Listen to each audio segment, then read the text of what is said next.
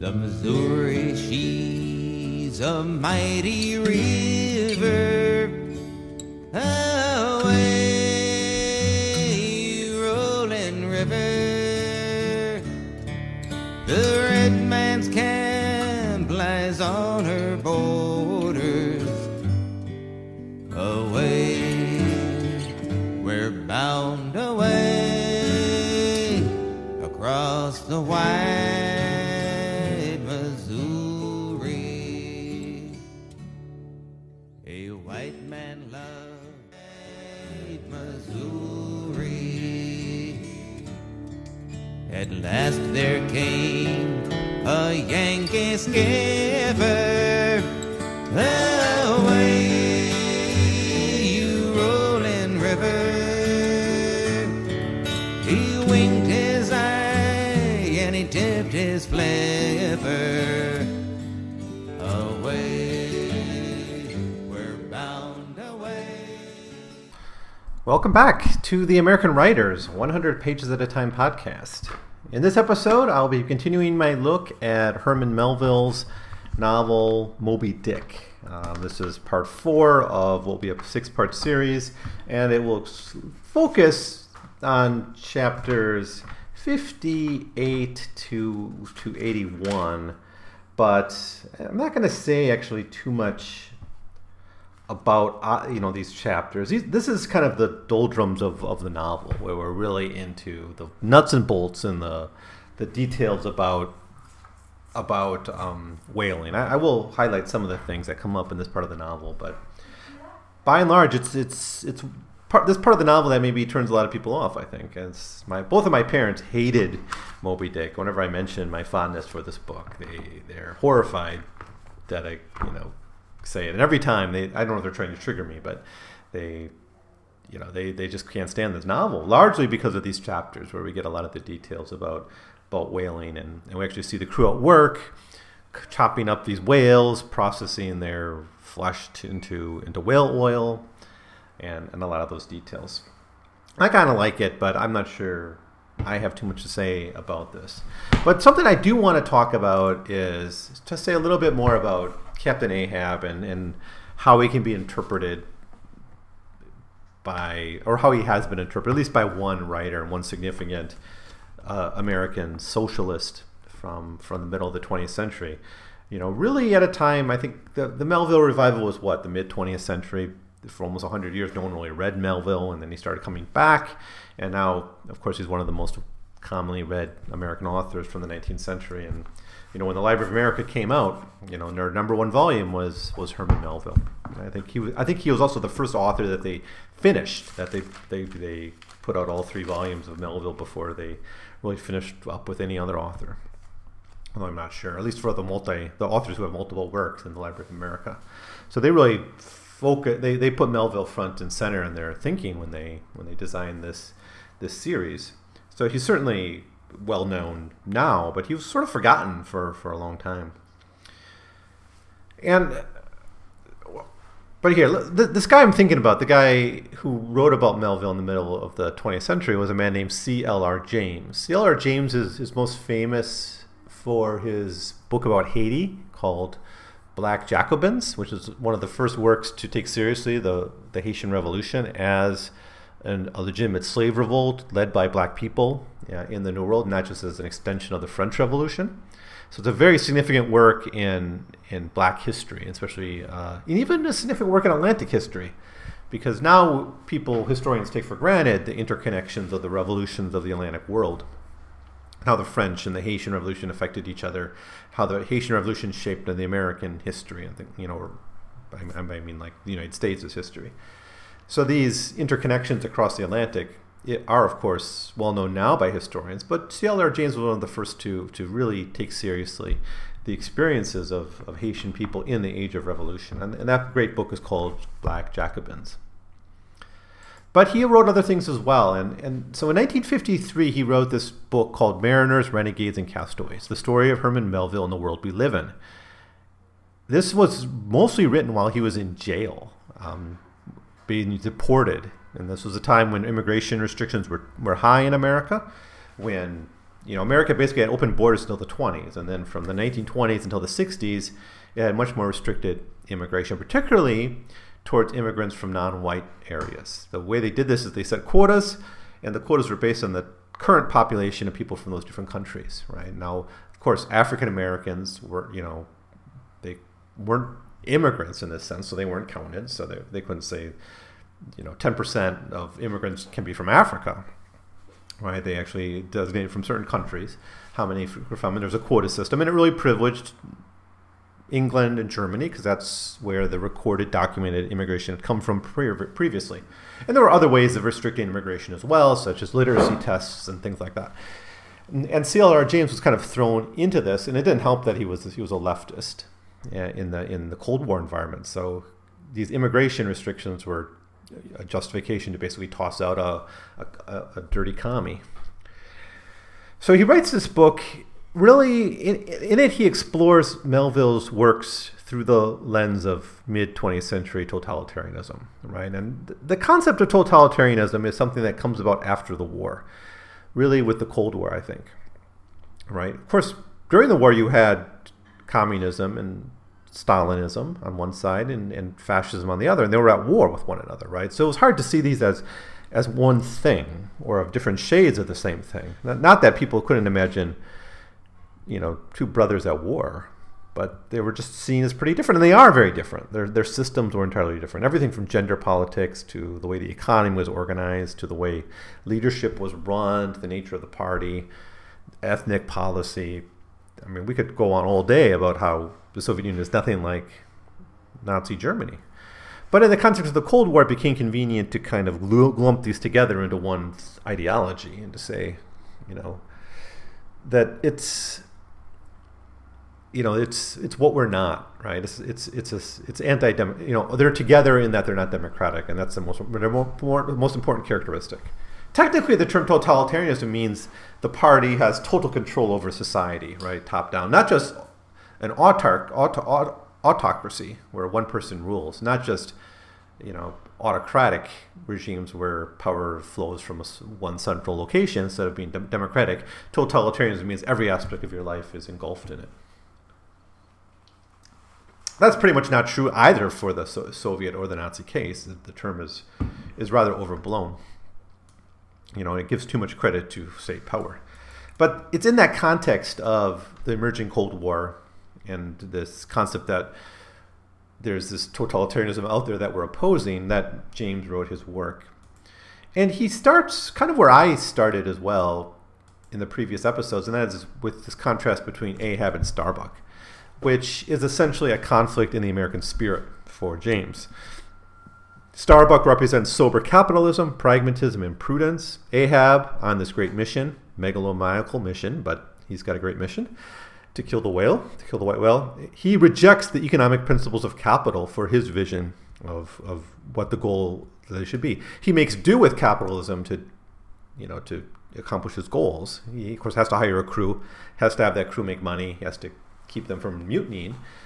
But basically, he's rejecting the pragmatic view of capital. So this leads James to suggest that in his time, Ahab would have been investigated for the FBI for subversive activities. He sees totality, not the petty concerns of daily life. And here's James quoting a quote from James. Ahab was part of a striking growth of material progress, of trade and of money.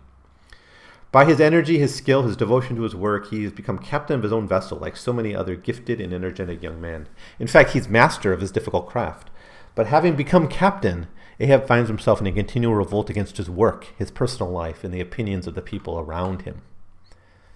So this is Ahab's danger, according to James. And James calls him the, quote, most destructive social type that's ever appeared in Western civilization. Now, to quote Jones at length here, sorry to do that, it's just such a fascinating book. He wrote, for generations, people believed that men opposed to rights of ownership, production of the market, domination of money, etc., were socialists, communists, radicals of some sort, united by the fact that they all thought in terms of the reorganization of society by the workers, the great majority of the oppressed, the exploited, the disinherited. Nobody, not a single soul, thought that in the managers, the superintendents, the executives, the administrators would arise such loathing and bitterness against the society of free enterprise. the market and democracy, that they would try to reorganize it to suit themselves, and if need be, destroy civilization in the process, end quote. So Ahab here is a manager. He's someone who's risen up in institutions of American life, right? And Melville makes pains to talk about whaling, the whaling ship, as a central institution of American life at the time. And so Ahab rises up in that, but in doing that, he's also rejecting all that. So just because you rise up in a market system doesn't mean you're sharing the values of the market or democracy or something. You might actually be in open revolt against that. And that's a very dangerous position to be in power and to have perverted and distorted values. So, so as James explained, Ahab is in revolt against the very Promethean spirit that his profession embodies. Quote, fire, power, mechanical creativeness, he does not reject. He knows that they have made him what he is. He rejoices in that. But as long as it means an inhuman existence, such as he has lived, he will defy it, end quote. And that inhuman existence is, of course, the one in which his vengeance is delayed. What makes it so insidious is that Ahab's individualism and alienation from the crew as well. He's an alienated tyrant, and very, very dangerous, of course, leading the entire crew to its death. The loss of his leg pushed Ahab to a full rejection of the world and civilization. Bear in mind, Ahab always had a fragile relationship with civilization to begin with. He spent most of his life at the sea. He barely knows his wife. Now there's a book out there somewhere called Ahab's Wife, which is actually a historical book about the wives of whalers and the family life of people who are married to these seamen. But Ahab does have a wife. She's only mentioned, I think, once, just in passing. But this same kind of aloofness is reflected in his relationship with his workers. Back to James, quoting James, the crew are not human beings, but things, as he calls them, manufactured men. For him, their permanent condition is sordidness. For a moment, he has lifted them out of themselves by his crusade for achievement of his purpose. And even then, he bided them with a Dublin and a grog and ritual, end quote. Yeah, and so he brings them into this, he gives them their life meaning. That's what he thinks he's doing. And that speech he gives on the deck of the ship, declaring what their mission really is, it's all framed in that I'm giving you meaning, right? You have something for your life now. So there's a lot in this book, Herman Melville and the World We Live in, not just about Moby Dick, but about other aspects of Melville's writing, although I think Moby Dick is the heart of it. So James feels that Ahab is actually the perfect representative of a Hitler or a Stalin, indifferent to the potential and abilities of the people he uses, and consumed by a hatred for the world and a desire to destroy it. Yet he's seen, and here's what's cool about James, is he doesn't see this as something foreign to America. He sees this as deeply rooted in American traditions and in American economy. That tension between the Starbuck and the Ahab is always there in American capitalism, right? That people who may rise up within the system of capitalism may not serve it, and they may command it for their own purposes, right? The problem is this authoritarianism in capitalism, I suppose, that gives so much power to the people on the top, right? You assume that your boss cares about the profit of the ship, right, or the profit of the company, right? Or you assume they share your interests, or they'll even talk this way, we're in this together, right? But their motivations might actually be quite different, and that's the warning that James thinks Ahab represents. That not that he's some foreign tyrant. He's not like a Russian czar reborn in the Soviet era, like Stalin maybe was. It's actually coming out of the American spirit. So if we accept James's argument, we should approach Ahab with caution, the same way we might approach Lucifer in Paradise Lost, right? Because if you read Paradise Lost, it's so tempting. And there are famous writers, I think William Blake was one of them, who got tempted by this portrayal of Lucifer to actually almost make him the good guy of Paradise Lost. All right, look at him. He's struggling against authority. He's the individualist. He's the good, brave person, fighting for freedom from tyranny, right? I'd rather be like free in hell than a slave in heaven. I forget the exact wording of it, right? He's a very attractive character, and I think Milton did that on purpose, of course, but But we're not supposed to get caught into it, right? He's still this odious destroyer of all that's good, right? He's still ruling over hell, and he's still a tyrant, right? He may not want to serve God, but he certainly is fine commanding a hierarchy in hell. So the suggestion here is that we should fear totality because it risks the very Promethean spirit that promises, not capitalism. I mean, there's that. I mean, Starbuck is a capitalist. Starbuck is for profit at the end of the day, and that's where his tension with Ahab comes from. But our Promethean spirit should be something that promotes equality, solidarity, freedom, that kind of stuff, and not... and that can't be a totality, it seems. It can't, really. I mean, freedom can't. Equality requires a bit of flexibility, and you can't embrace absolutes, or you're not going to get anywhere, right? Like, every time I talk with right-wing economists, because for some reason I always end up with one in my social circle, wherever I work or whatever, and you talk to them, and this idea is like currency is like this magical thing with all these powers, and it can't be tampered with, and but if they can, right? We created currency, and we can create its use, and we can distribute it in different ways. The marketplace is not a behemoth; it's not a totality that controls us. So if our values are these Promethean values of equality and solidarity and freedom, like the French revolutionary ideals, then we can't really... I mean, we need to avoid that singularity of power, right? That I think James believes is inherent in capitalism.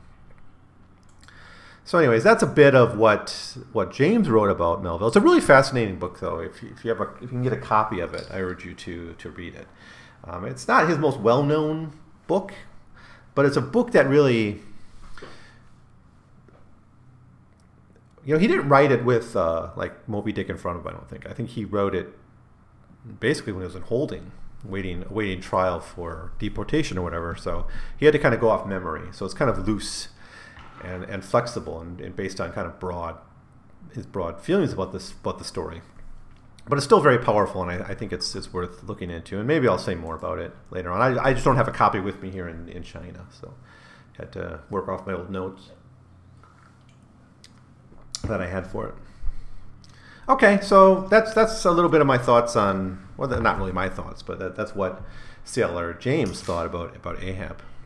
So this section that I want to talk about, I'm not going to say much, really. I'm just going to say a few words and probably put an end to this. And then as we get to the climax, we can kind of get back to a more serious business, because a lot of this does have to do with process, and it's just about hunting whales. What happens is Stubbs kills a spermaceti whale, a sperm whale, and then later on they kill a right whale, and then they're both on the ship at the same time kind of breaking down these whales, and there's like these two heads on the ship, because as they're breaking it up, there's these like the bodies of the whales are there on the ship because they broke them up on the ship itself, and you end up with these like kind of two mastheads almost of a right whale and a spermaceti whale, and you got this really powerful image when you read it of these two on two sides of the ship as the crews were processing these into whale oil, and that's basically what happens. And then they meet some more ships. I think the Jeroboams and the Virgin. These are the two ships they run into, and those encounters are very much like the previous encounter, in which the crews ask about, they just catch up on news, and they share news about Moby Dick. Ahab is interested in Moby Dick, and we're constantly reminded of his megalomaniacal ambition, his single-minded pursuit of the white whale. So that's every encounter with other ships is always about finding the white whale. But some of the interesting things that happens in these pages, one is the chapter 59, which is called the Squid, in which they see a giant squid.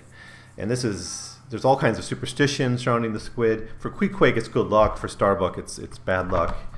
So there's a kind of a cultural divide over what the meaning of this stuff is. But the massive squid, of course, we think of 20,000 Leagues Under the Sea and that kind of thing. Apparently these huge squids do exist. I don't know if they can kill spermaceti whales, but it's quote, whatever superstitions the sperm whalemen in general have connected with the sight of this object, certain it was that the glimpse of it being so very unusual that circumstances had gone so far as to invest it with portentousness. So rarely is it beheld that though one and all of them declare it to be the largest animated thing in the ocean, very few of them have any but the most vague ideas concerning its true nature and form. Notwithstanding, they believe it to furnish to the sperm whale its only food. End quote. How little you see they actually know about the things they're hunting. It's kind of fascinating too. Like they never see a sperm whale eat, so there's all kinds of mythology built up about what they even eat, and that's why they're imagined to be eating these giant squids.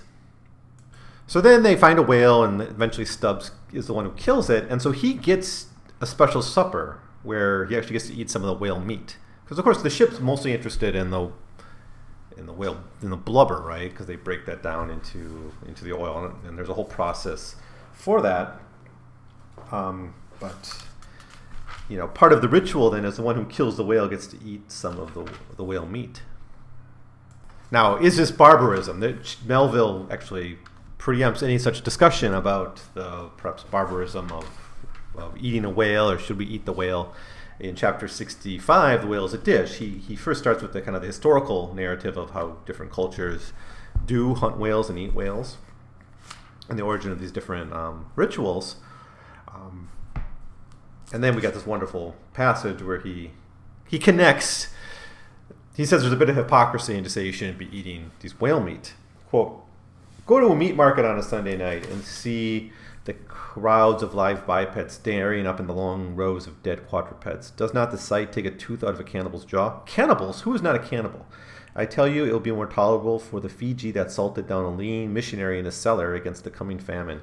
It will be more tolerable for that provident Fiji, I say, in the day of judgment, than for thee, civilized and enlightened gourmand, who nailest geese onto the ground and fastest on their bloated livers in their pâté du foie gras."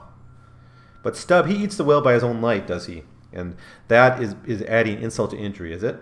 Look at your knife handle there, my civilized and enlightened gourmand dining off that roast beef. What is that handle made of? But what of the bones of the brother of the very ox you are eating? And what do you pick your teeth with after devouring that fat goose? With the feather of the same fowl.